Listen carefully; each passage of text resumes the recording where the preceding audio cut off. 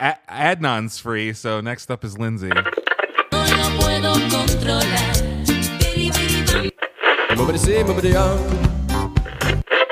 me while I kiss the sky. Till the sun comes up over Santa Monica Boulevard.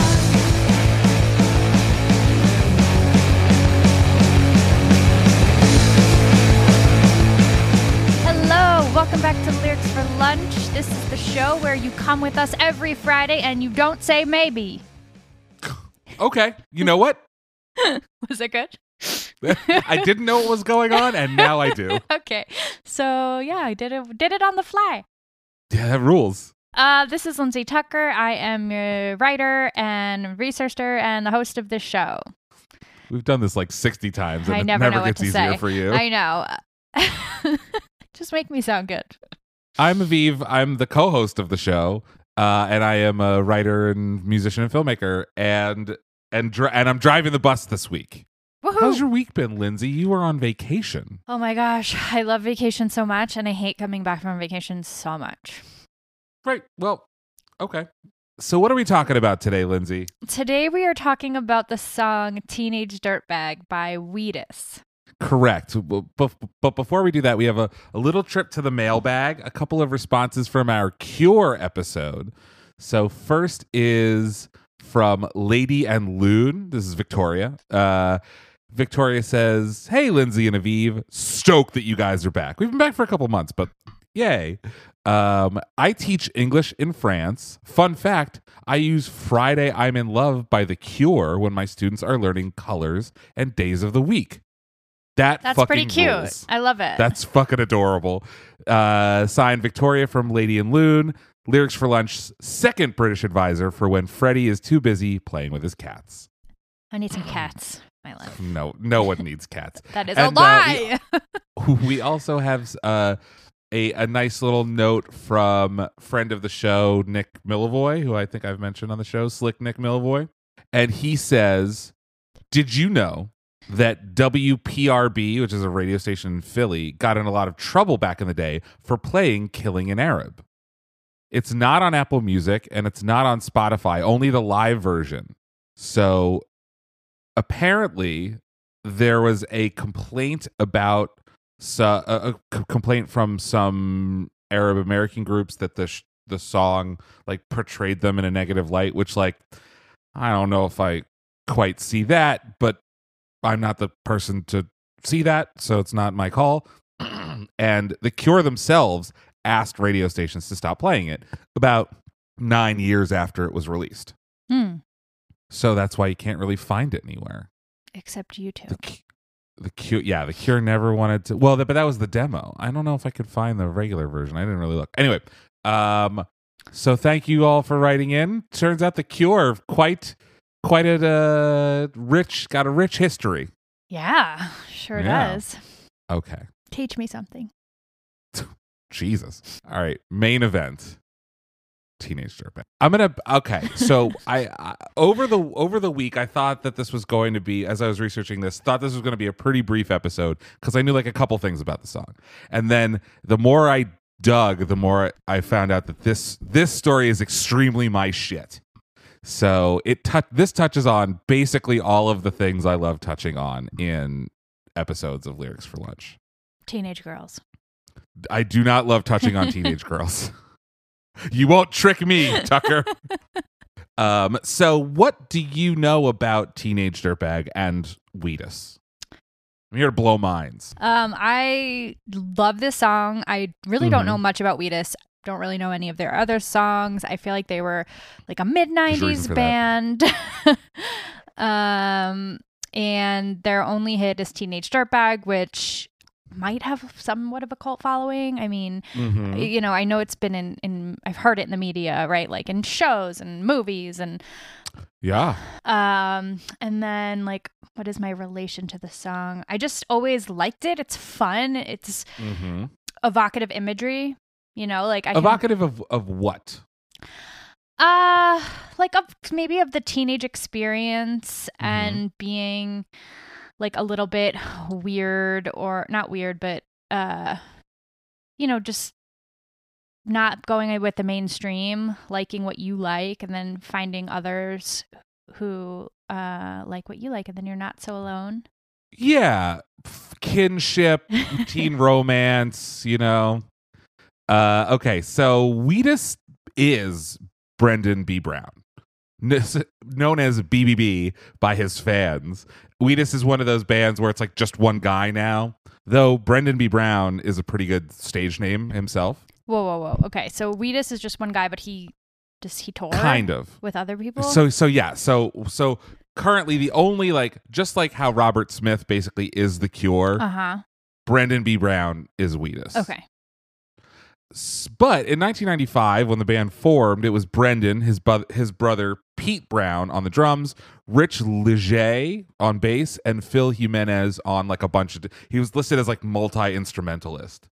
Sure. So Brendan and his brother Pete were called Whedon when they were little, or Wheatus when they were little by their dad, and Wheatus like WHEDUS.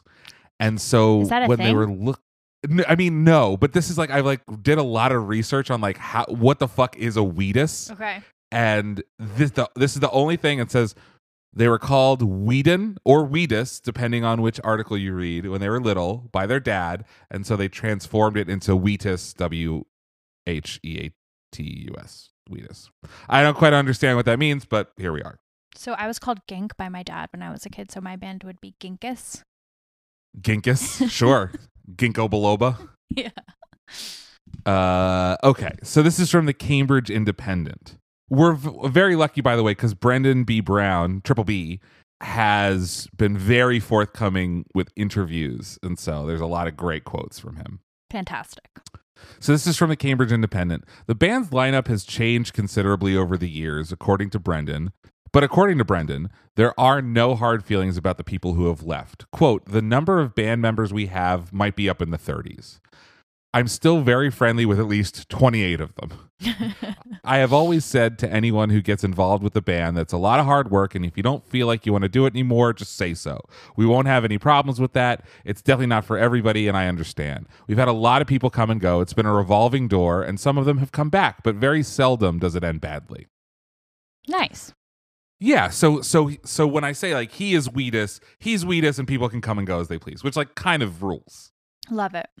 Okay, so they were gigging around New York, 1995, to limited success, and from 95 to like 99, and they hired in 99 an entertainment attorney named Ray Maiello, who booked them at the Luna Lounge, which is like a bar on the Lower East Side that's like pretty famous for bands playing, or at least it was, and they had like a residency there. They made regular appearances, and Maiello helped the group shop their self-produced debut album to major record labels. He sent demos to an A&R executive at Columbia Records named Kevin Patrick, and then he arranged for Kevin Patrick to come see a showcase at the Mercury Lounge, and Patrick saw Wheatus and signed the band to a multi-album deal. So Maiello, the attorney, was hired as the band's manager, and their self-titled album was released on August 15th, 2000, and it spawned the band's first and largest hit, Teenage Dirtbag. So let's take a listen to Teenage Dirtbag. That was just a little BG on the band.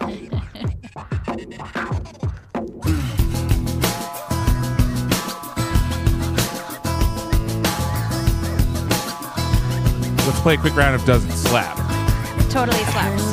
This song fucks. This song is so I good. have a dream about her, she rings my bell. I got gym class in half an hour, oh how she rocks.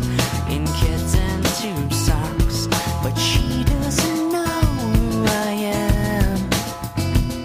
And she doesn't give a damn about me. 'Cause I'm just a teenage dirtbag, baby. Yeah, I'm just a teenage dirtbag.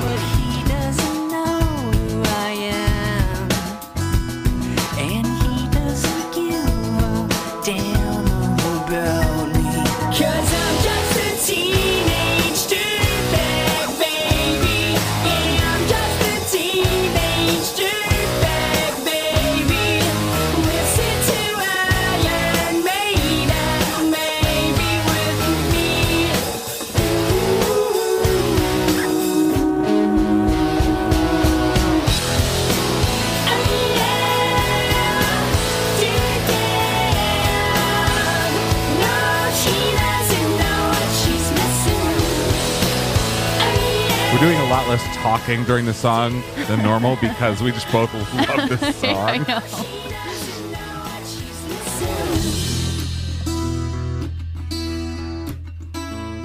Man, I feel like mold. It's prom night and I am lonely, lo and behold. She's walking over to me, this must be fake. My lip starts to shake. How does she know who I am? And why does she give a damn about? I've got 2 tickets to Iron Maiden, baby. Come with me Friday, don't say maybe. I'm just a teenage dirtbag baby like you.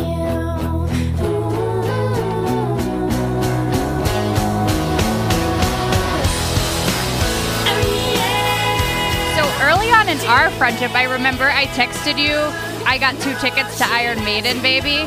And like fully not expecting you to know what I'm talking about because everything I say Why would I not? This it's fucking just rules. like a weird reference to something I like. Yeah, and then I don't remember what you said, but it was along the line of like, I fucking love that song. I do And love this this is song. one of the best songs ever. Ever written. Ever written. Yeah. Okay, so it wasn't that easy to write, though, To write the song. to write this song. The song took over 4 years to write. Hold on, quick other question. Was that BBB singing? Yes. Okay. And so we'll talk a little bit about the girl voice, too, Cool. and who that girl voice is. Okay. Should we, let's do a dramatic reading. Okay. Fine. Yeah. I'll start it. Her name is Noelle. I have a dream about her. She rings my bell. I've got gym class in half an hour. Oh, how she rocks. And Keds and tube socks. But she doesn't know who I am. And she doesn't give a damn about me. Because I'm just a teenage dirtbag baby. I'm just a teenage dirtbag baby. Listen to Iron Maiden, baby, with me. Ooh. Ooh. Her boyfriend's a dick. And This is my favorite verse. He brings a gun to school, and he'd simply kick my ass if he knew the truth. And he lives on my block, and he drives an IROC, but he doesn't know who I am, and he doesn't give a damn about me, because I'm just a teenage dirtbag, baby. Yeah, I'm just a teenage dirtbag, baby. Listen to Iron Maiden, baby, with me. Ooh, ooh, ooh, ooh. And she doesn't know what she's missing. So, oh yeah. So the third verse is, man, I feel like mold. It's prom night and I am lonely. Lo and behold, she's walking over to me. This must be fake. My lips start to shake. How does she know who I am? And why does she give a damn about me? I've got 2 tickets to Iron Maiden, baby. Come with me Friday, don't say maybe. I'm just a teenage dirtbag baby like you. Ooh, ooh, ooh, ooh. So real quick, I just want to put my songwriter hat on, which is like, so we've got the teenage dirtbag baby, and all of the syllables at the end of the lines are E. Baby, baby, me. Listen to Iron Maiden, baby, with me. And then he does the same thing, right? I've got 2 tickets to Iron Maiden, baby. Come with me Friday, don't say maybe. I'm just a teenage dirtbag baby. And then the very last one, he subverts it like you. And it is so unbelievably satisfying. It like scratches a weird part of my brain that just like feels so good. So the first half of the song came easily. This is from Rolling Stone. The first half of the song came easily. The hardest part to write and the section of the song that BBB seems most proud of is the infamous third verse. Brown sings the second half in falsetto. He is the voice of the girl. As he switches his first person narration from himself to Noelle, the girl that's lonely, that the song's lonely boy protagonist has spent the last 2.5 verses daydreaming about. I think I thought that was him. Yeah, so he drew on his childhood for the high feminine voice that he adopts when he's singing this verse, which he says is a self-protection measure that he would employ as a kid to speed up the process when older kids would bully him. Oh, interesting. Like a little bit like a Paris Hilton baby voice. Yeah. So this is the quote. If someone called me an F slur, I would taunt them in a high girl's voice. I would get beat up by older kids, and there would be a lot of homophobic slurs. They didn't know anything about you at all. It's just what they said. I found that it compressed the time that you're actually having the shit kicked out of you if you antagonize them by donning a girl's voice. Oh my God. Hmm. I mean, that's pretty good. It's brilliant, but it's also very sad the way we treat Very, each other. very sad. Yeah. Also, quick note about Iron Maiden.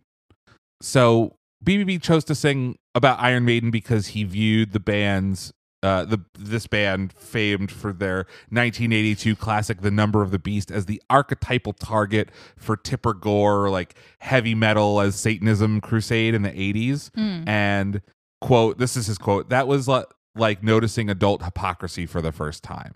Oh. So he's like taking a little stab at Tipper Gore. Listeners who like know the end of this story already, I'm getting there. So he's BBB says that he saw Teenage Dirtbag and more generally his band as a subtle rejection of the hyper masculine rock and roll music that was selling tens of millions of copies in the late 90s. There was a quote, there's a bit of toxicity to tough guy music emerging around that time that I very much wanted to distance us from. Being neither a boy band nor a macho hard rock group, we just didn't fit into the pop landscape. In America, we were hard to place.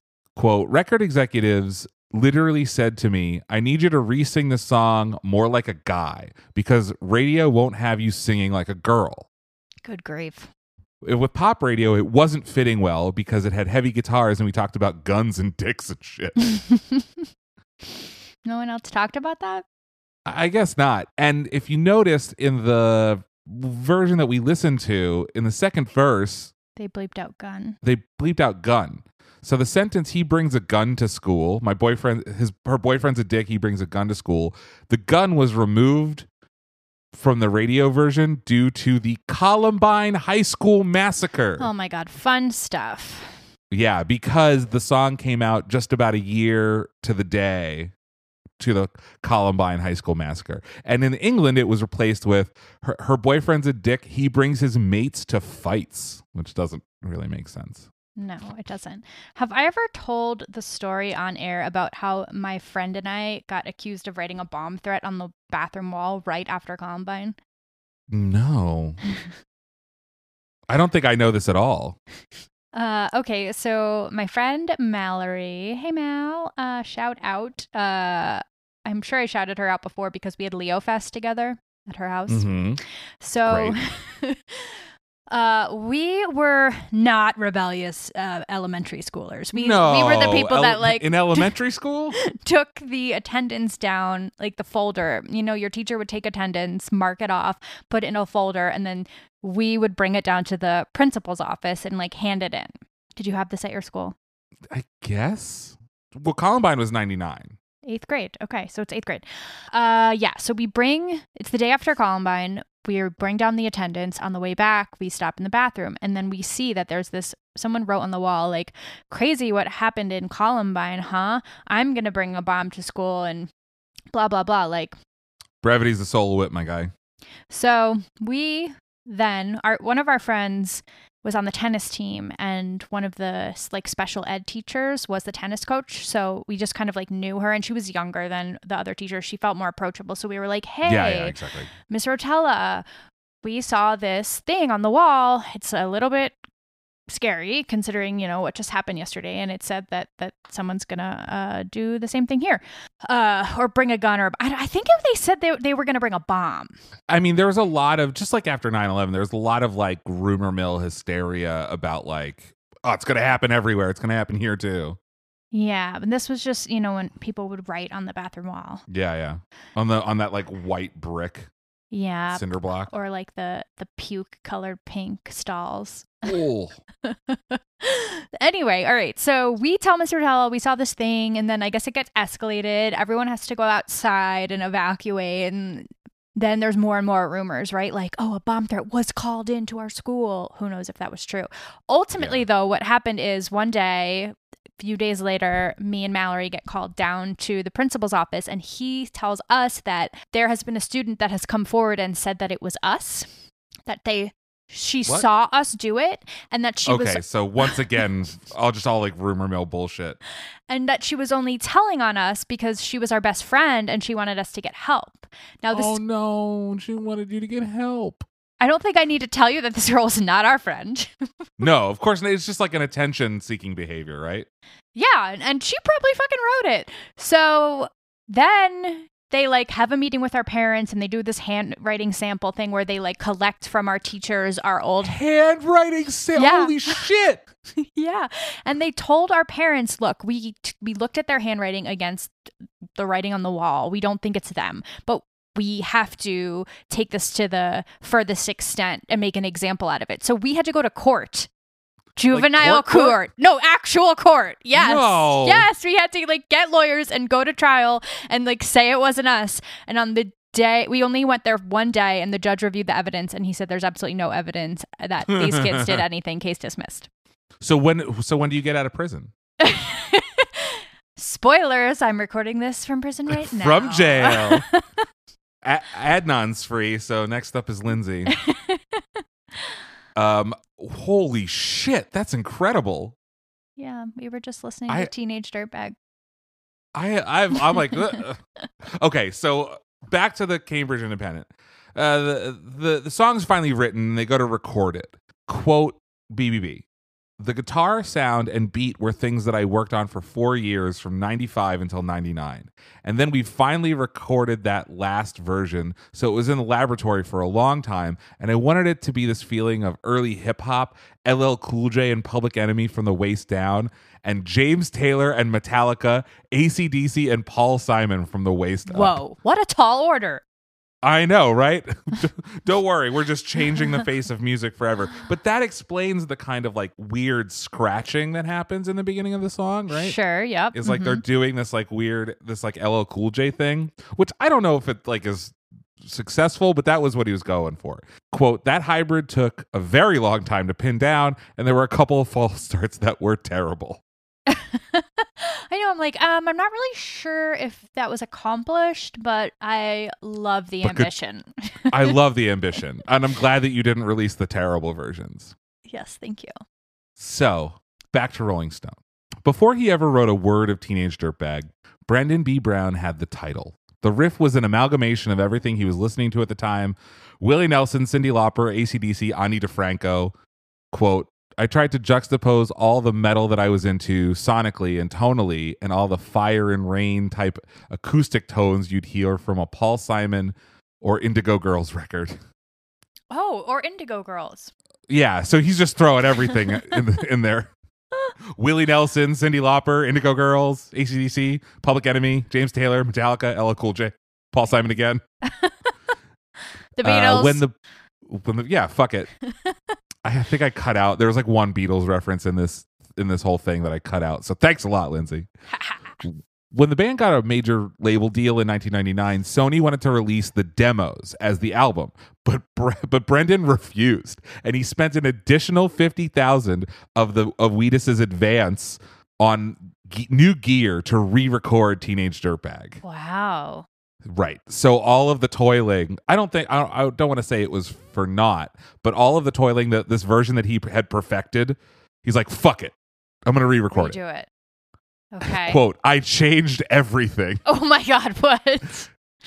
Brendan says of the 3 weeks the band spent at his mother's home in Long Island reworking Teenage Dirtbag in early 2000. I tore the guitars apart, built them back up again, a lot of prototyping. The thing I wanted it to sound like was a very fuzzy yet punchy wall of sound, Jay Mascis, Bob Mould, Sugar stuff, but also AC/DC type clarity on the punch of the drums. And then also to have the low end of hip hop. It took 4 years to figure out what this stupid song was supposed to sound like. Oh my God. When we finally got it, I knew we had invented something that was unique to the song and the composition, and nothing else was going to have that, so nothing else does. True. Do we get to hear the old one? No, it doesn't exist. Okay. Hi, listeners of Even the Future here. I was mistaken. The demo version of Teenage Dirtbag does exist, and here it is for your enjoyment right now.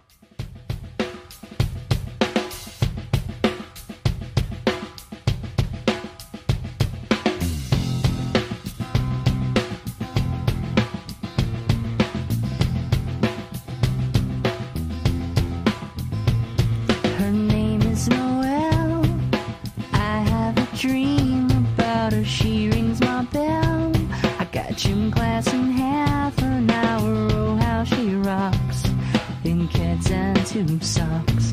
But she doesn't know who I am, and she doesn't give a damn about me. 'Cause I'm just a teenage dirtbag, baby. Yeah, I'm just a teenage dirtbag, baby. Listen to Iron Maiden, baby, with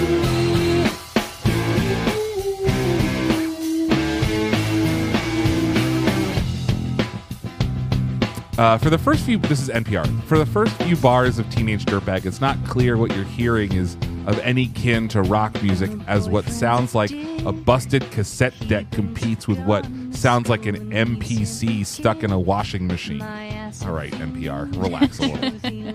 When the guitar finally arrives, it shuffles in, smelling like hemp oil, treading an acoustic groove closer to Ani DeFranco or Dave Matthews than the missile attacks being conjured that year by Rage Against the Machine and Limp Bizkit. The percussion is light hip-hop pastiche. It's This is so DJ's douchey. I'm dying.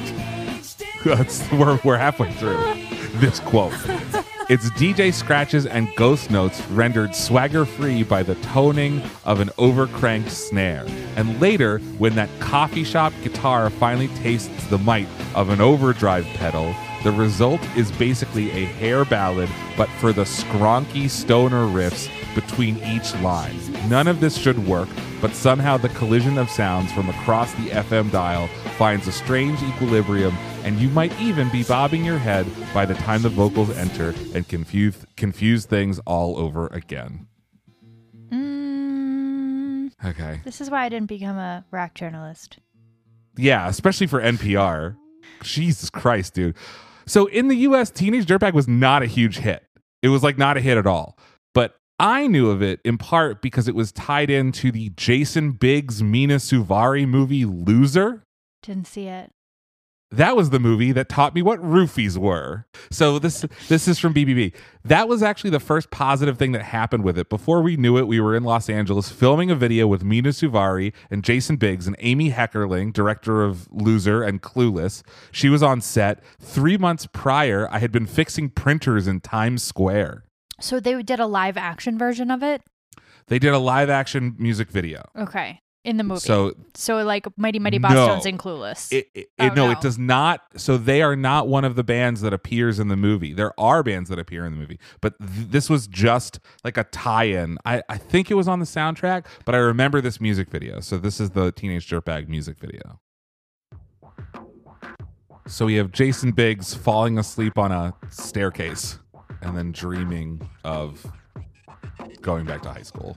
Okay, so they filmed this music video with them.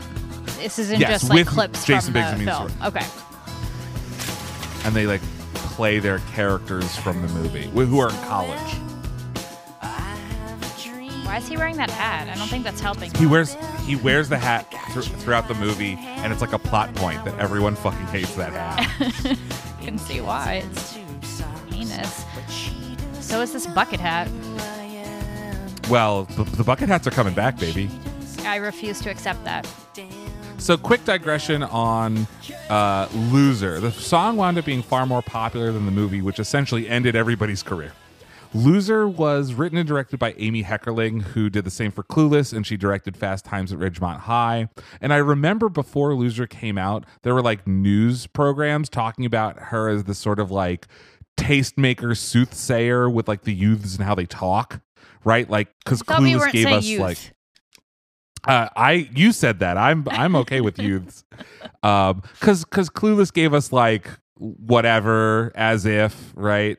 And Audi 5000 and whatever else, and Fast Times at Ridgemont High, which wasn't written by Heckerling, it was written by Cameron Crowe, like was also sort of like a bellwether in teen sex comedies or whatever. And so these news programs were like, Loser is going to be just the next in her long line of hits. And the movie flopped so bad that Amy Heckerling did not make another movie for 7 years. Wow. And it was her last one that tried to influence any teen culture. So the one that she made after Loser, which was in like the mid 2000s, was a rom-com with Paul Rudd and Michelle Pfeiffer. But let's watch the trailer for Loser, which does not feature Teenage Dirtbag. Okay, but you liked Loser? It was okay. I've seen it. It's not great, but it did teach me what roofies were. Good afternoon. Hey, what's up, man? How are you? Paul is out of touch. Yeah. How's that touch? No, man, that's cool. Don't worry about it. What gave it away? Dora is out of luck. I'm calling for the Gal Friday job. Are you saying it? He's trying to fit in. That is a great hat. Did the producers of Fargo have a garage sale?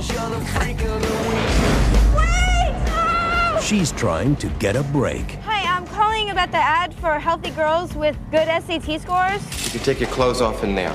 I don't know if that's even legal. And the semester's just begun. Try not to be so much like, you. Whoa! Jerry Lewis, ladies and gentlemen. Come on, how about that? Looks like you banged your knee pretty bad.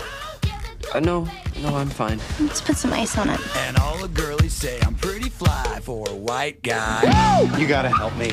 Lisa is all primed, but her helpful friend Fat Rita will take her home unless she gets some action too. Take one for the team. You guys are amazing. Oh my God. Thank you. Think you could turn it down a scotch?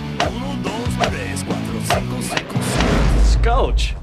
What the hell is that? He may not get it. She may not know it. What happened to the nasty girl who hates everyone, huh? I don't know. I have fun with you. It's pretty dorky, huh? Look who you're asking. But they just might be perfect for each other. Oh, are they in college? Sorry, Yeah, they're like freshmen in college. Oh, I love that song. Everclear. Take your Yeah. best shot. So they go to an Everclear concert in the movie. Fun. So they are the like mighty boss stones of this movie. Sure. I'm gonna watch this. How you doing? I'll give you a little warning. It's really misogynistic and rape culture-y. Oh, weird how you picked that just from the trailer. Mina Suvari gets assaulted like 4 times in the movie. And it's like, it's chill. No, it's not chill. So that I will Okay. say it isn't chill. But, you know, she's like sleeping with her professor, Greg Kinnear, and she gets roofied, and it's bad. So the song came out in summer of 2000, and Capitol Records serviced it to radio, and there was a bit of a botched rollout. It went to pop radio too fast. This is BBB. Went to pop radio too fast and needed more time on rock radio. We toured with Eve Six and Harvey Danger, and by the time such a good lineup. And by the time Thanksgiving rolls around, we're performing for 2 people in Lawrence, Kansas, and we're all sick and have pneumonia. The single had come and gone, and nothing was happening. Columbia Records wasn't calling us back, so it was effectively over. And we were trying to sleep through the holiday to get better. And our A&R guy calls us. He hasn't called us back in weeks, and he's like, "Hey, you have to go to Australia." And I'm like, "No, I have to get rid of this chest cough before it becomes pneumonia and I land in the hospital." And he was like, No, you don't understand. You need to go to Australia because you're going to have a #1 hit there." And I was like, "Bullshit, man." But he was right. The single hit Australia, and it was the #1 song over Christmas weekend for them, which is their summer. So it became the song of the summer in Australia. And why? What? It just had Was the long. It had longer to grow. Right. Okay. This thing of like going to pop radio too fast didn't happen in Australia because they weren't trying to push it for a summer. They weren't trying to push it for a June hit there like they were in the States. They had 6 extra months. Got it. Okay. So the song was successful in Australia, spending 4 weeks at #1, and it was certified 3 times platinum there, and it became the 2nd best-selling single of 2000. It also reached #1 in Austria and Flanders, while peaking at #2 in Ireland, Germany, and the UK. It was certified 2 times platinum. But in the UK, it took until 2018 to be certified 2 times platinum, and we'll talk about why in a second. And it sold 5 million copies worldwide as of 2014, which is probably close to doubled now. Mm-hmm. The song was ranked number 69, on the top 100 greatest pop songs of all time countdown by the British music channel The Hits. The video was nominated for Best Video at the Kerrang Awards. So, Lindsay, what is this song about? This song is about a guy that's not very cool, popular in his school, and he seems a little lonely, and he has a crush on a girl, and he thinks she's quote unquote maybe out of his league. They don't share the same interest. She has a boyfriend who's a real douchebag, and then he's lonely at prom, and she comes over to him, and they find out that they are kindred spirits. Turns out, Satan. What? So this is from the Cambridge Independent, which is the 20th anniversary of Teenage Dirtbag article. Quote, BBB. The narrative of Teenage Dirtbag is entirely fictionalized and only touches on some of the characters I grew up with, but my own upbringing would make for a far darker, less popular song. There was a murder in my town when I was 10, and it turned out to be teenagers who were doing enormous amounts of drugs, lots of PCP and acid, anything that they could get their hands on. It was a violent place I grew up in, a fishing town on the outskirts of New York in the 70s and 80s, and a lot of fishermen couldn't make a good living anymore, and so the parents were each holding down a job, barely making ends meet. There were a lot of kids with a key to the front door, and no one was home. There was a lot of petty crime and drugs, and the kids got involved with some Satan thing, and they lured their friend Gary into the woods and stabbed him to death in the name of the devil. Or Slender Man. Was it Slender Man? No. It happened a block behind my childhood home in the woods where I had ridden my bike and gone to catch frogs and snakes. It was my childhood playground that this happened in. The murderer, Ricky Casso, was wearing an AC/DC shirt at the time of his arrest, and he was a fan of groups such as Black Sabbath, Judas Priest, Ozzy Osbourne, and Iron Maiden. Soon, the local community was panicking about a possible link between heavy metal music and Satanism. Well, I still don't understand his message. Is he trying to say that he's trying to prove that Iron Maiden is not satanic and these are just kids and they're just misunderstood? Oh, that will be answered. He'll speak for himself. But first, a little bit about Ricky Casso. So this is from a Rolling Stone article from November of 1984 called Cult Killings, Kids in the Dark. A police dog went mad on the 4th of July, deep in the woods behind Main Street, howling and sniffing. He found enough flesh for a fingerprint and a pile of bones wearing a denim vest, running pants, and white undershorts, Nikes. Next to the grave was a black spot on the ground where the body had lain 10 days before burial. Tissue had darkened and blood had drained. The body sank into the earth under some leaves. The worms did their work, transfigured themselves into flies, and flew off. They left bones clean of flesh, full of dents from the blade of a knife. 30 stabs, 40 stabs, 50. The eye sockets were whittled. Ew. There was no face to speak of, and these were just kids. Over the course of 2 weeks, as the body became a skeleton, at least 15, perhaps 30 teenagers and young adults were told of the murder, some in great detail. A few were taken to the site, a 10-minute walk from the quaint main drag and harbor park of Northport, Long Island, to view the corpse, a dissolving trophy. No one breathed a word about the killing to the police, to parents, to any authorities. Finally, a girl who'd overheard some other girls talking about it made an anonymous call to the police. Wait, that's where it happened, Northport, Long Island? Northport, Long I Island. think some of my college friends are from there. You should ask them about this. I will. The skeleton was Gary Lowers, 17, a high school dropout who had often run away from his Northport home. The alleged murderers were Ricky Casso, 17, and Jimmy Troiano, 18, both of whom had rejected school, home, and work for a life of streets, backyards, forts, woods, cars, boats, friends' floors. They were bag kids of the burbs. They were found the next day sleeping in a car and were subsequently arrested. So they didn't try and keep it quiet. They were just totally like, we just did a murder.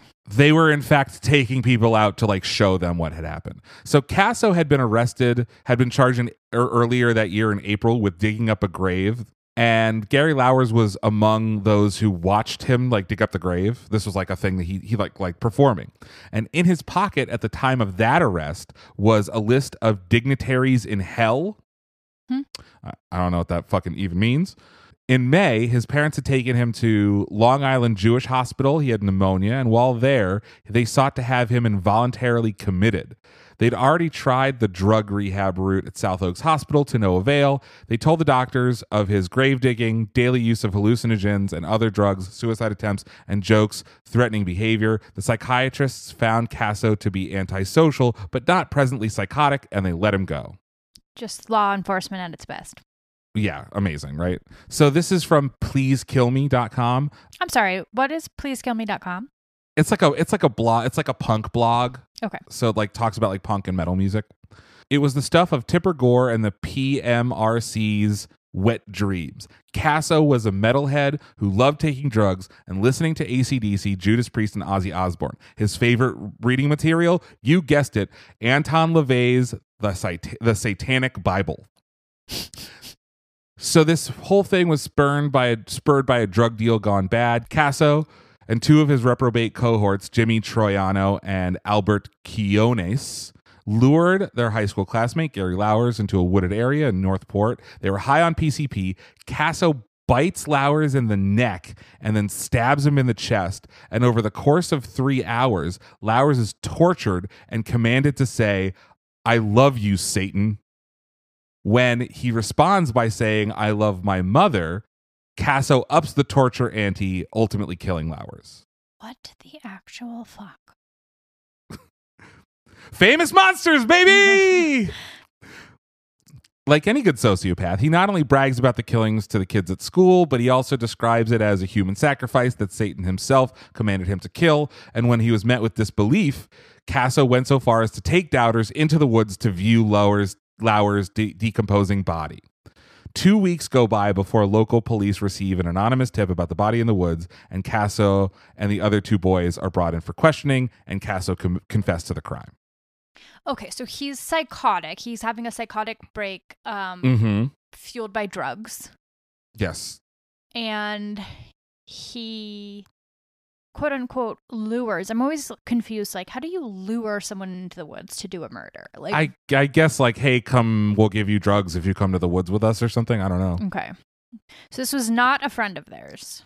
I think it was like an acquaintance because he was there when Casso dug up that grave, right? Okay. Yep. I'm pretty sure he went willingly and then like was murdered. And so that's where like the luring comes in. Sure. Okay. So back to Rolling Stone. This is that article from 1984. 2 months later, after the murder arrest, Jimmy Troiano was placed in a special observation cell. Casso was not. Casso was reportedly accompanied by chants of hang up from his cellmates, and he did so. Troiano, who had been in jail before, signed a confession but later pleaded not guilty, and now, of November 1984, he awaits trial for second-degree murder. It's easy to overlook this passing sentence in the Rolling Stone article. 2 months after the murder arrest, Troiano was placed in a special observation cell. Casso was not. Casso, reportedly accompanied by chants of hang up from his cellmates, did so. That means that Casso hanged himself in his cell. I was about to ask you that. So he got bullied into hanging himself. He got bullied into hanging himself 2 days after he was arrested. Shit. The crime attracted international attention in no small part because Suffolk County investigators said Casso was a member of a satanic cult and that a throng of chanting cultists witnessed the sacrificial slaughter. The press came howling and sniffing. The throng turned out to be as phantom as the cheering mob at Big Dan's in the rape trial in New Bedford. I don't know what this fucking reference is, but there you go. And the satanic cult was called the Knights of the Black Circle. That just turned out to be a fading organization of cat-burning, dope-dealing delinquents to whom Casso was not particularly close. He did those things well enough on his own. So the Rolling Stone article turns into like an interview. They interview a bunch of people at the funeral, at Ricky Casso's funeral. And so we'll come back to that. Rolling Stone goes to the funeral and starts badgering mourners. Mm-hmm. Cool. So 38 years later, Newsweek reports it with a little less like fire and brimstone.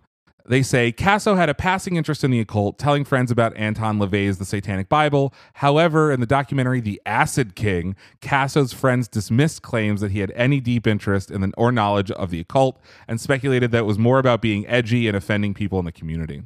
Reports at the time also labeled his group of friends who called themselves the Knights of the Black Circle as a satanic cult, though there's no evidence that the Knights actually participated in any occultism. Friends dismissed these claims in The Acid King as well, saying the Knights mostly just sold marijuana. This has like Stranger Things vibes. Did this? Oh, weird. Weird. Remember how I asked if you had seen the new season of Stranger Things? Did you? I did. Okay. Well, was it based off of this? Yes. So, if this is starting to sound like the plot point of the new Stranger Things, you'd be right. Eddie Munson is modeled after Ricky Casso if Ricky were innocent. And him luring a cheerleader out into the woods only for her to wind up dead later that night and ignites the whole town into a satanic panic, just like Casso's did with The Nation. And there's another little connection, which is that Stranger Things, which, as we all know, takes place in Hawkins, Indiana, was originally supposed to take place in Montauk, New York, a short 30-minute drive from where this murder took place. Oh, why'd they change it? I don't know, actually, but you can look at the original like pitch materials, and the show is just called Montauk. Oh. Yeah, I don't know. But the Duffer Brothers who created the show are not even from there. They're from North Carolina. So, like, I don't know why they picked Montauk other than this kind of stuff, right? It was like the home of the Satanic Panic. There's a lot of Satanic Panic stuff in Long Island for whatever reason. Like the Amityville house is also in Long Island. Mm-hmm. So a book was published in 1987 called Say You Love Satan, which is what Casso allegedly said to Gary Lauwers before killing him. So draw your own conclusion about how factual all that is. Okay, quick thing about the like Say You Love Satan thing. Remember in... Was it Columbine? One of the school shootings, there was a girl, I feel like her name was like Becky. This was from say you hate God or whatever. Yeah, and she like wouldn't denounce God, and then she got killed, but that turned out to be fake, but her parents totally went on a world tour. Yep. Do you think this has to do with that? I kind of have to believe that too. I mean, like, whether he said it or not, like, he doesn't fucking know. He's a 17-year-old kid who's high out of his mind. Who would he have told? Who would have told the cops this? Either one of the murderers or the other murderer. Totally. Okay. So, like, I don't know. It's fun to believe, right? It's fun for these like jerk off, fire and brimstone small town cops to believe. I am very skeptical of it. And the documentary that Newsweek is referencing, called The Acid King, was delivered to Amazon in 2019, but didn't come out until 2021. And here is the trailer for The Acid King. The Acid King was also Rick's nickname.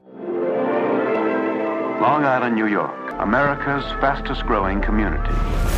Suffolk County and New York police say that Richard Casso. I've encountered many, many evil people in my life. So, remember Ricky Casso? Sure do. A teenager charged in an alleged satanic cult murder of one of his friends, Gary Lauwers. They fall in the same category as guys like Manson. That was the golden age of Satan. Casso and a group of friends performed a bizarre ritual. And that's why it's great cinema, or a great story. Satan motivated the killing. You know, there's an evil spirit in Northport. The Knights of the Black Circle. Suburbs were where you got away from the urban decay. Well, they just dragged a kid into the woods. That's Wheatus. In Northport. What do you think all of this has done to this town's reputation? Neighbors are scared that these devil worshippers may take their teen next. I haven't watched the whole movie, but it seems as though the trailer is pretty salacious, and then the movie goes about debunking all this stuff, which it does. Okay, cool. Respect. Yeah, according to this Newsweek article. So back to the Cambridge Independent. What the fuck does this have to do with our song of the week, Teenage Dirtbag? Please tell me. Brendan says, at the age of 10, I had a tape case full of AC/DC, and I was already a budding atheist, but it was still a religious place, New York in the 80s.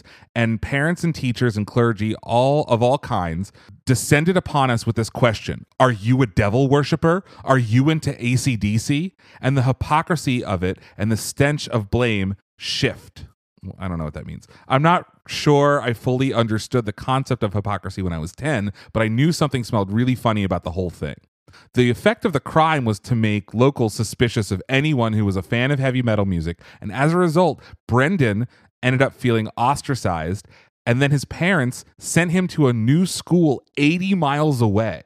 Oh my God. I left at 6 a.m. to catch the train, and I got home at 8 p.m., and it was like going to work when I was 13, so my social life was minimal. So they're like, you're in with the wrong crowd. You have to go. No, the parents actually, I think, were keeping him away from the rest of the town who was already ostracizing him. That's how I kind of read it. Okay. That they were protecting him from the rest of the town. But they still lived there. But they still live there because, like, how easy is it to move? Sure. And he's got siblings. Into the space where social life should have been grew playing the guitar. And Brendan's one aim was to emulate his favorite band, AC/DC. Quote, when I was 9 years old and I saw Angus Young from AC/DC on TV, I kind of said to myself, man, if there's any version of that I can do for a living, I will have it. I just thought that was so cool. Soon he was playing in bands, but the song that haunted him for 4 years was Teenage Dirtbag. My early romantic social experiences were extremely limited and clumsy, so that doesn't necessarily make for a big pop hit. However, shortly after the Northport murder, there was a piece in Rolling Stone magazine about the crime. That's the piece that I just read to you. Quote, Brendan, that's where I first read the phrase, teenage dirtbag, and it stuck in my mind when I was writing the song. So, back to that article. Remember how I said they interviewed people at the funeral? Mm-hmm. And the first person they interview is Mike McRory, veteran dirtbag street kid. What? That's how they label him? That's how they label him. And that is what Brendan B. Brown read in Rolling Stone that inspired the name Teenage Dirtbag. Fantastic stuff. And the quote is, Ricky always had that spaced out look about him. He used to run his mouth about being satanic, like he is the devil. When he was high, he'd always sit there and laugh at you like he was trying to pretend to be crazy. Pretend to be crazy, because he definitely was not suffering any mental illness whatsoever. Definitely wasn't actually crazy. But where does the term dirtbag come from? Right? So like, I went on this kind of rabbit hole of like, what was the first place to use the term dirtbag to mean like a scummy person? Sure. Turns out, another murder. No. This is from Mountain Culture. The first media reference to the word dirtbag is from the mid-70s when actress Claudine Longette was on trial for the murder of Spider Savage in Aspen, Colorado. Tell me more. Spider Savage was a handsome, definitely not unkempt professional ski racer. Savage was a big star on the fledgling world of professional skiing. He pulled in over $200,000 a year and hung around with Aspen's beautiful ruling class, as reported in the Mansfield News Journal in 1976. Savage frequently told friends, "I'm just a dirtbag. Who am I trying to fool?" And Longette, his murderer, abhorred the term. She hated it. Quote, this is her quote from the Mansfield News Journal. Spider, the object of constant adulation and persistent attentions, used to say, "I'm just a dirtbag. Who am I trying to fool?" She didn't consider herself a dirtbag. But he's now dead. Created the term dirtbag. He has adapted the term dirtbag from a bag full of dirt. So we used to call people bags full of dirt? No. This is the first time in print that we've called someone a dirtbag. So is this the first time that like bag, like we have like douchebag, ass bag, like? I think so. This is I believe so. But because this came from the world of like climbing, right? So dirtbag used to refer to an actual bag of dirt that you like rub on your hands. Mm-hmm. And so I think that Spider Savage was like talking about like, I'm just a dirt bag. Like I'm just like a literal bag full of dirt instead of this like fancy pants man. But this is, One day, Savage was showering at Longette's mansion. Dirtbags need showers too.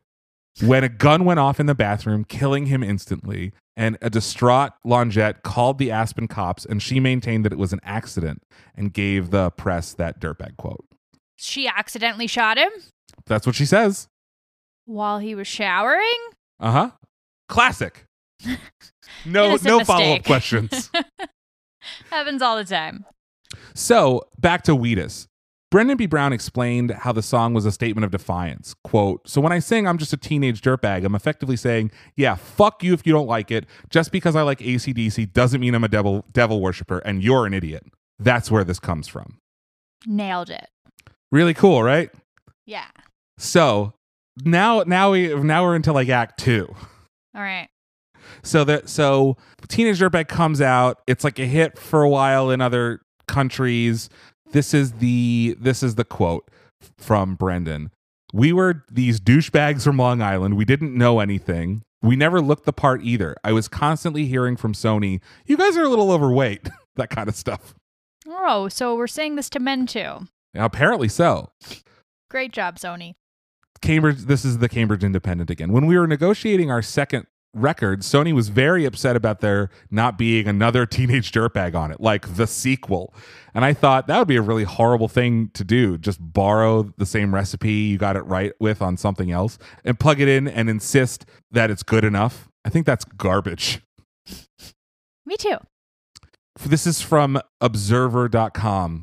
Quote Brendan. All of these are Brendan quotes and just from different periodicals. "We did all the festivals that following summer in 2001. We were on this yo-yo. You're broke. You're not doing this. Wait, you're doing this. Get up, get on a plane. Go. We made the record in my mom's basement and we're not media savvy kids. Mostly by accident. We got 3 years of being a major label band with no management." You ever have someone come to you and you get the vibe that they want something from you, but they're also telling you that you're a piece of shit? That was our experience of being signed to a major label. Oh my God. Yeah, that tracks. It was a weird, alienating version of success. So after we deliver our second record, we walk from the label and we walk with our second masters. The label didn't like us, and we were this weird pain in the ass band that didn't party and wouldn't wear the shirts that they wanted. So we spent 2004, 2005, all the way to 2009 trying to figure out how to be as sustainable as a band. It got really dark around the financial crisis. Several times we were liquidating all of the stuff we had to make music with in order to pay the bills. I got really good at being a power seller on eBay, but every once in a while, this fucking song would get a little blip on the radar and we'd get hope again. Chris Carrabba from Dashboard Confessional would cover it in his sets. And when we put out our third album, Gerard Way from My Chemical Romance messaged us on MySpace to say that he loved it. Can I hear the Dashboard one, please? People are singing so loud, I can't fucking hear it. But that's the Dashboard thing, right? He like doesn't sing his own songs. He just lets the audience sing them. So, fun fact, while they were still with Sony and Columbia, same company, Sony tried to get them to kick out Phil Jimenez from the band because they wanted them to be a three-piece like Blink-182. Oh, and they're just fucking because of no. Blink. Yeah. No, we won't do that. What's wrong with you? Just get him out. He's kind of fat. He's kind of fat. He's too heavy. That happened to my friend's band. They were like, you need to kick out your keyboardist. He's too fat. And they were like, same thing. No. Luckily, they can't kick me out of my band. I'm the one that writes the songs. I'm just the lead fucking singer. I'm just the lead singer. Quote BBB. "We got out of the Sony deal in 2006 and we haven't looked back. I think if we had stayed with that system, we would have never put out another record worth listening to, and we probably never have been able to tour again. A lot of the bands from that period you don't hear from anymore, and I was worried about becoming one of those casualties. Doing a lot of work on something that you're proud of and having it put on the shelf is a very common story in music. We are dealing with multinational corporations that are never going to care about the humanity of what you're doing." Correct. So in 2009, so they're talking about, he's talking about like how bleak it was in 2000 during the financial crisis, right? This is before we got sidetracked on the Dashboard thing. In 2009, sorry. That's okay. BBB says, the darkest point of our lives, a blip of hope comes through. HBO has optioned the song for Generation Kill, which was a miniseries that they did on the soldiers in Iraq and Afghanistan.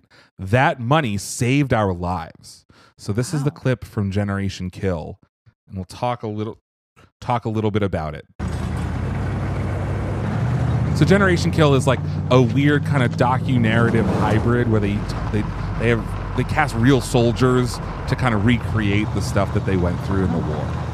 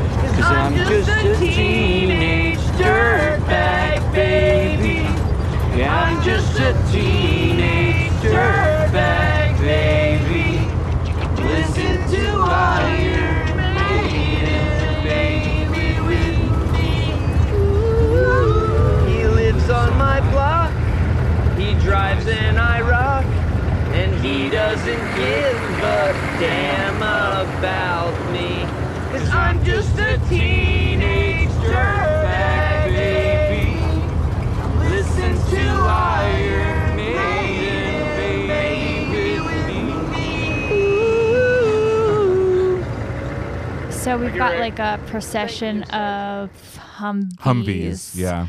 And a bunch of guys about to go into battle, and through nervousness or whatever, they start singing Teenage Dirtbag.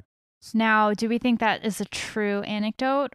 So actually, yes. If you look at the YouTube comments, there's one from Ryan from 2 years ago that says, that was me with my Bradley crew, except for we'd sing Mr. Brightside. It's weird how accurate the show is.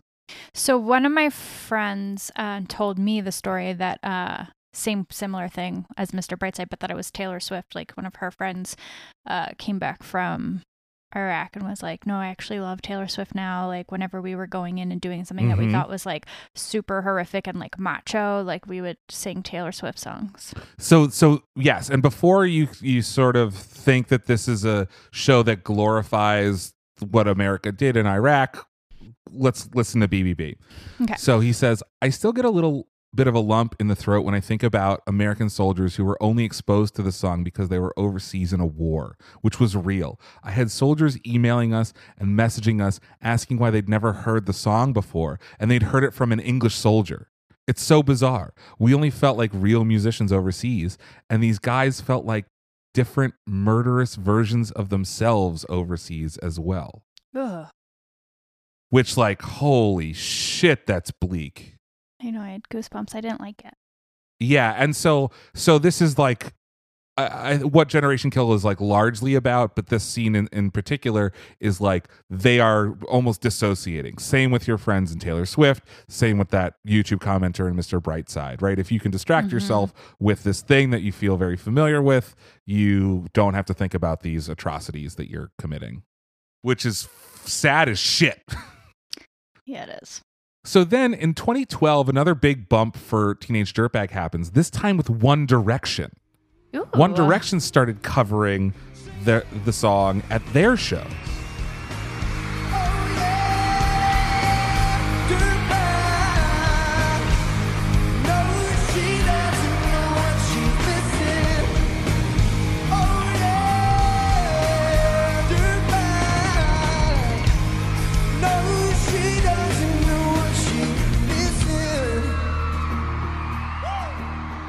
So remember that this song went to number 2 in England, so this was a hit there. And now, just the biggest band in the world is covering this song. It doesn't have quite the same edge. Well, because it's the boy band version, right? Yeah. So, why is this from This Is Us? This is from the One Direction documentary, This Is Us. Okay. So actually, One Direction, SZA, 5 Seconds of Summer, Phoebe Bridgers, Mary Lambert, All Time Low, Rex Orange County, and Amy Shark have all covered the song. But this is from BBB. It was 2012. I was standing in a venue in Midtown Manhattan watching my friends MC Lars play a show with I Fight Dragons. MC Lars is like nerdcore rap royalty. It's between sets. I open my phone. This is the early days of Twitter, and Wheatus and Teenage Dirtbag are trending like crazy. My immediate thought was, what did we do wrong? What did we do wrong? Yeah. And I see this band, One Direction, playing the song at Madison Square Garden, which was blocks from where I was. But One Direction never recorded the song. Quote BBB. That would have made us millionaires, but no, they didn't. They put it in the movie, their documentary, directed by Super Size Me director and noted sex pest Morgan Spurlock. Jesus Christ. Yeah.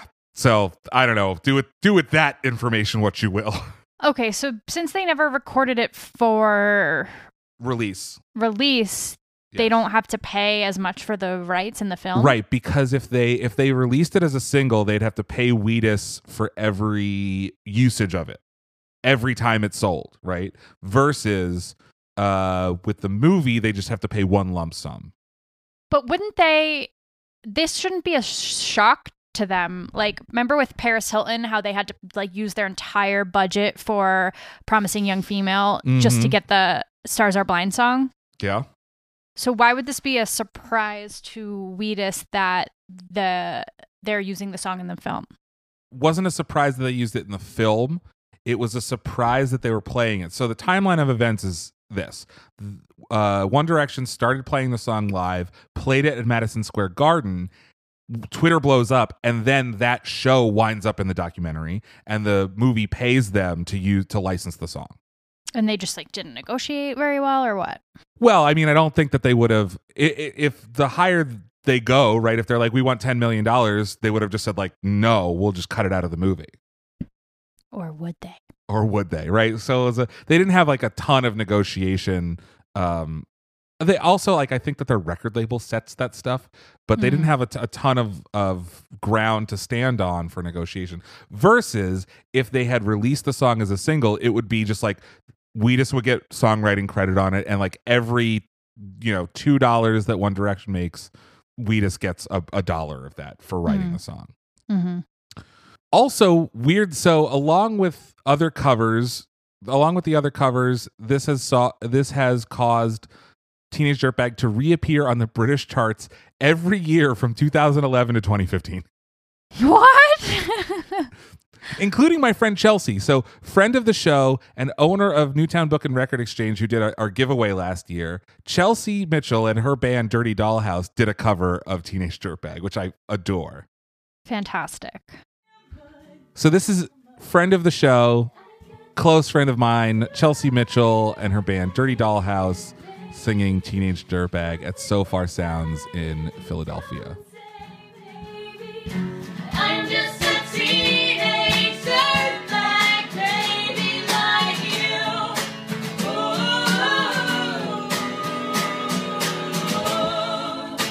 Oh yeah, dirtbag. No, she doesn't know what she's missing. Oh yeah, dirtbag. No, she doesn't know what she's missing. Super cute. Her boyfriend's a dick. The song is also pretty ubiquitous in the world of indie pro wrestling. Oh, really? So, BBB. Spider Nate Webb is a wonderful pro wrestler who makes his entrance to Teenage Dirtbag. And it's not a clip of the song. He plays the whole song. He's the only one who gets to play a whole song. It's 4 minutes and 6 seconds. What? Why is he the only one? I don't know. He reached out to me and asked me if I wanted to be a part of a match. And that was another moment of realization where I was like, oh my God, we should have been touring together. I couldn't see him from where I was in a van trying to make a band survive. Could you fucking imagine? This wrestler's walking out and just Wheatus is there It's singing just the there song. rocking out. Yeah, I fucking love that idea. That would be amazing. So many people mistakenly believe that this is a Weezer song, right? Early days of the internet, et cetera, Wheatus, Weezer. So the Rivers Cuomo-led band Weezer performs the tune in their live sets starting in 2010, and they didn't have the heart to tell fans that it wasn't one of their songs. Okay, I take issue with that. Tell me more. Like, it's not your fucking song, dude. Pay homage or whatever. Pay respect to pay money. the real band. Yeah. They We're almost just going to roll starved. with this. Pay the money. So this is Weezer singing Teenage Dirtbag. And I feel like Weezer's done this before. Like, Yeah. Constantly. yeah. With Africa. This is like their whole fucking shtick now. I listen, like, I have a lot of feelings about Weezer essentially becoming a bar cover band now, but that we'll save that for a different episode. Okay. Just an episode where I just shit on Weezer. Turnabout is fair play though, and Wheatus at points covered "My Name Is Jonas" at their shows.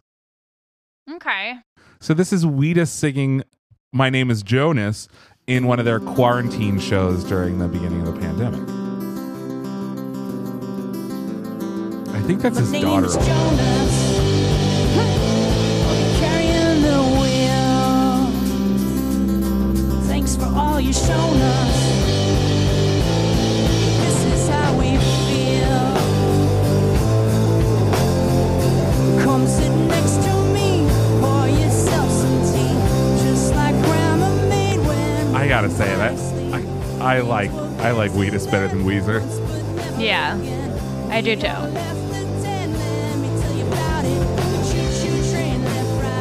I think his voice is better. Okay. So, back to Rolling Stone.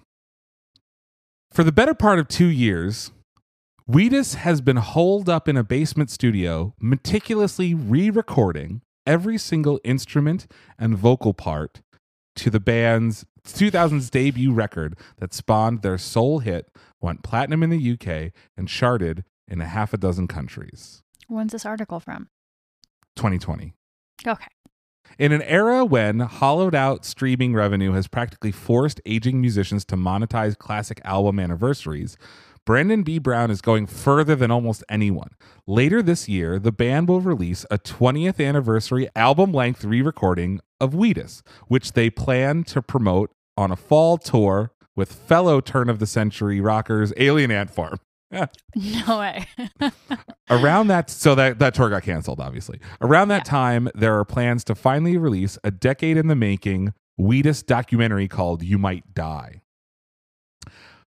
Brendan's re-recording project has cost him countless thousands of dollars and hundreds of hours spent obsessing over bass lines and synth sounds fans almost certainly never noticed in the first place. His quest has sent him scouring the internet for gear that most closely resembles what the band originally used to record the album. He describes the process as a fucking pain in the ass. It's not exactly fun, he adds. It's like forensic. Well, okay. So they think that this is going to be... Did it come out yet? This is going to be a big cash grab? It has come out. So it's yes and no. The end result is an impressive technical feat that no passive listener would ever distinguish from the original. So why then is Brendan B. Brown doing any of this? Correct. The short answer is he no longer possesses the master recordings to the album. Oh, all right. So this is not exactly a Taylor Swift situation where he he doesn't own them. This is what happened. Wheatus originally recorded their debut album on ADAT, which is a transitional multi-track system before we went completely digital. It was like digital tape. And it was widely used in the 90s, but it quickly became obsolete. And when the album came out, Brown says that he was asked to send his personal physical copies of the master to Sony because they wanted to remix some songs from the album. Quote, I told my A&R guy, this is my last set of masters. Are you guys putting them on backup? And we never found out where they went. Jesus, dude. So Wheatus and Sony maintained a strained relationship after the debut, and by 2005, following their last LP with the label, they were no longer on Sony.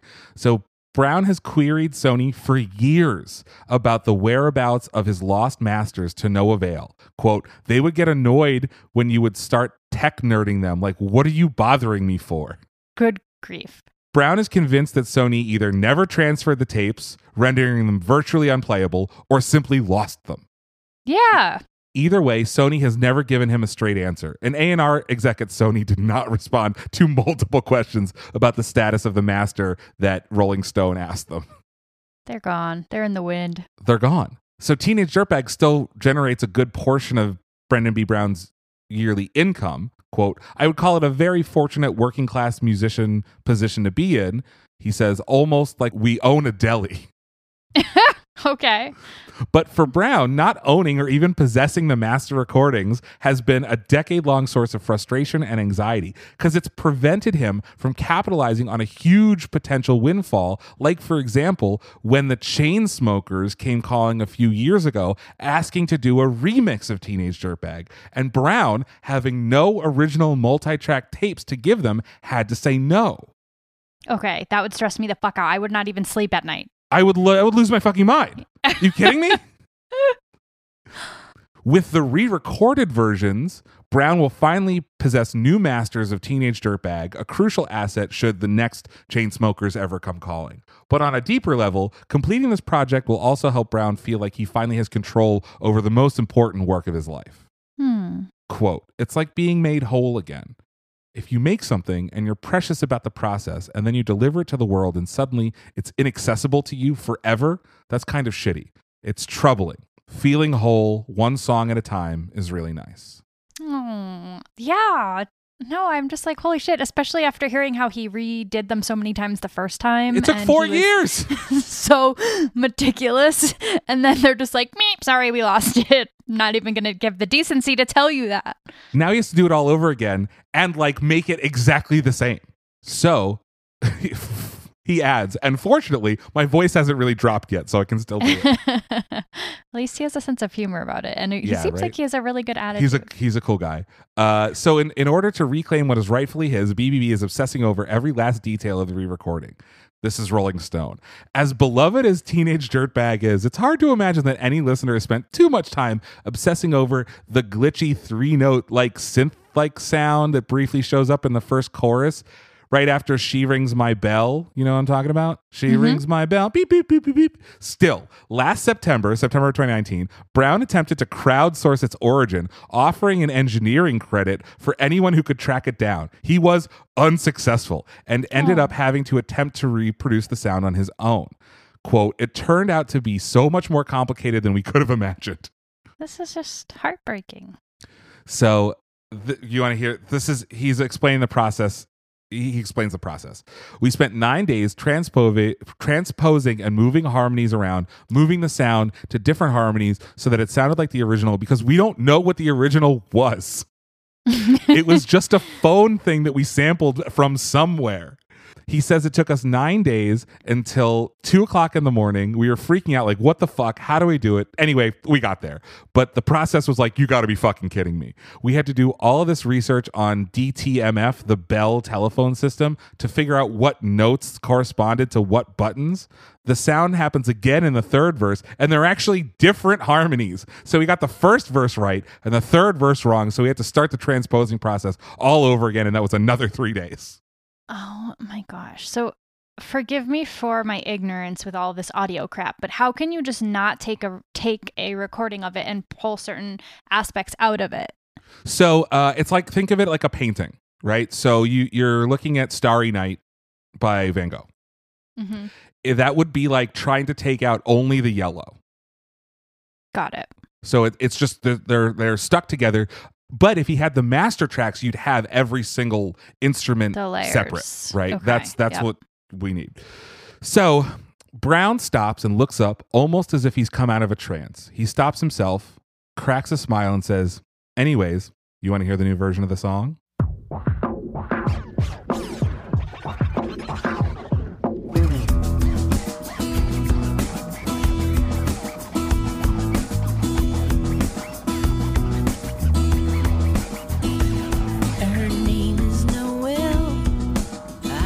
I can kind of tell the difference.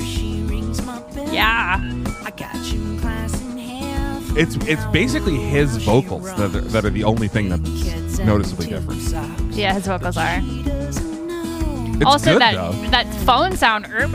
Maybe I just. That's the thing that he's talking about. I know. Maybe it's because we talked about it. I'm like, that sounds a little different. I think, but I also think that you can chalk some of that up to like the remix. It's just like louder. Yeah. I went back and forth when I was doing research. I was like going back and forth, and it's pretty fucking close. So the original is the one that still gets airplay, but if he ever has to license it out to like a remix or whatever, this is what he can send. So upsetting. I know. I want to hear him do the falsetto again. Okay. I heard it, and I still want to hear it again. This article goes into like extreme detail about like what his vocals are, and like they're doubled in the chorus like Ozzy Osbourne, and like how like the shape of his mouth is making the vowel sounds, and how he needs to like redo individual words. It's pretty incredible.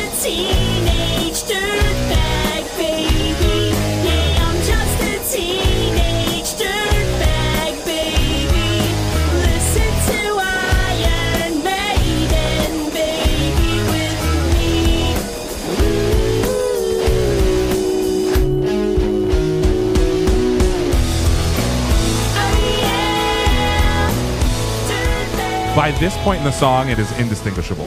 Yeah, I was going to say, now it sounds really good.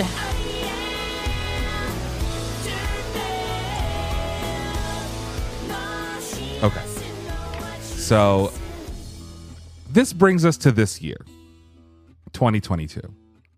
If you've logged into TikTok or Instagram, this is from The Observer. If you've logged into TikTok or Instagram recently, you've probably seen it. A sped up voiced singing about being just a teenage dirtbag baby over throwback photos of the poster as a teenager with a questionable haircut. It's a fun trend, and it's an easy way to show how cute we all looked as teenagers. And it's not the first time that Teenage Dirtbag, a 2000 single by the band Wheatus, has enjoyed a revival.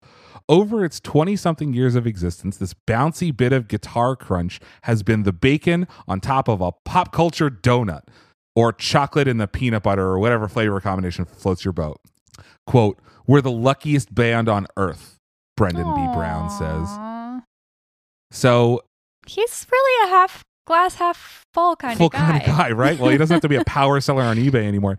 So in 2022, just this last month, or I think it was in September, he had the #1 search song on Spotify because of TikTok. Sick. Quote, "Our booking agent Alex texted about it. He's like, 'What the hell is this?' And I was like, 'I don't know, dude. I have no idea.'" We were right in the middle of rehearsals because we're touring this fall finally. And it's very exciting. The past week or so has been a disturbance in the force. My guitar tech, he's a 60-something-year-old friend of mine who I used to apprentice under. And a couple of days ago, when I dropped off a bass for him to set up, he asked, "So your band is having some sort of resurgence?" Turns out he has a daughter who's on TikTok. So quote, "It's nuts. There's so many videos. Joe Jonas did one, Cheech and Chong did one, Paris Hilton, Mark Ruffalo, future senator from Pennsylvania, John Fetterman." My favorite's Mark Ruffalo. Have you seen this trend? No, I don't TikTok. But yeah, all it is like showing you now over, and then when the chorus kicks in, you show pictures of when you were a teenager. Quote, Brendan, "I sat down and debated all day what to do about it, and I've decided that I'm just gonna go on TikTok and find people who are doing interesting versions of the song and do duets with them. There's this woman, Jax, who did a version of Teenage Dirtbag from Noelle's perspective. I love all of it. I love what people are doing with it. This little song that keeps doing something with my life.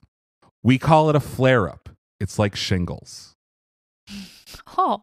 And he continues again. "We're the luckiest band on earth, It's a little hard to let go of the feeling of scarcity and emergency and crisis.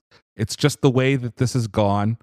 But if I had to tell you about how I feel about my life, I feel like I'm probably the luckiest late 90s, early 2000s musician in the world because we own our publishing. And that wasn't easy, but it's ours. So I'm a lucky Sick. man. Well, at least there's a little good news. Yeah. So what are we going out on today, Lindsay? I think we're going to go out on Teenage Dirtbag from Noelle's Point of View by Jax. By Jax. Love Jax. Love her song, Victoria's Secret. But this is Teenage Dirtbag from Noelle's perspective by Jax, a New Jersey native, just like you, Lindsay. Where can people find us on the internet? Find us on the internet at Lyrics for Lunch on Instagram and Twitter.